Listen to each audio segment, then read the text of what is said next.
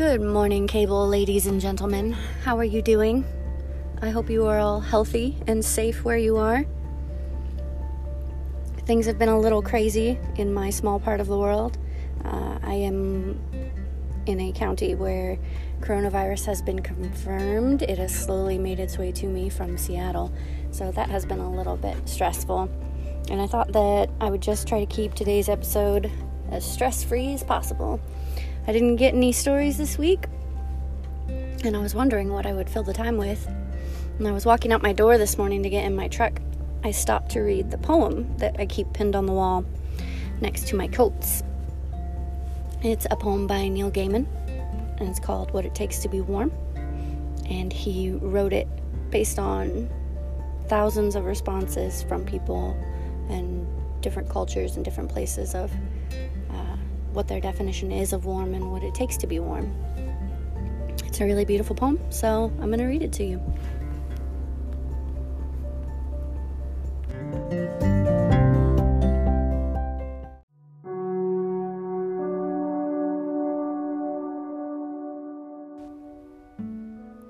What You Need to Be Warm. A poem by Neil Gaiman. A baked potato of a winter's night to wrap your hands around or burn your mouth. A blanket knitted by your mother's cunning fingers or your grandmother's. A smile, a touch, trust as you walk in from the snow or return to it, the tips of your ears pricked pink and frozen. The tink, tink, tink of iron radiators waking in an old house. To surface from dreams in a bed burrowed beneath blankets and comforters.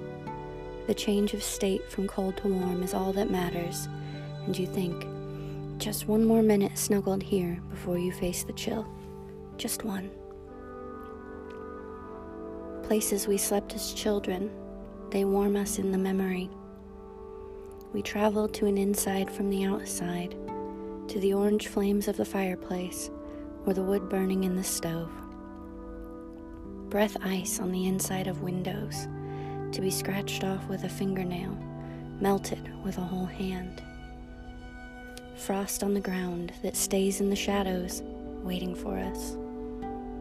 Wear a scarf, wear a coat, wear a sweater, wear socks, wear thick gloves.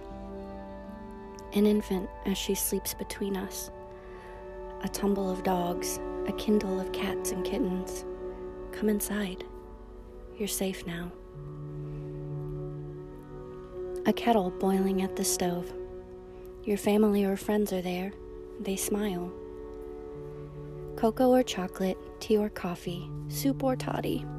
What you know you need. A heat exchange. They give it to you. You take the mug and start to thaw. While outside, for some of us, the journey began. As we walked away from our grandparents' houses, away from the places we knew as children. Changes of state and state and state. To stumble across a stony desert, or to brave the deep waters. While food and friends, home, a bed, even a blanket, become just memories. Sometimes it only takes a stranger in a dark place to hold out a badly knitted scarf, to offer a kind word, to say we have the right to be here, to make us warm in the coldest season. You have the right to be here.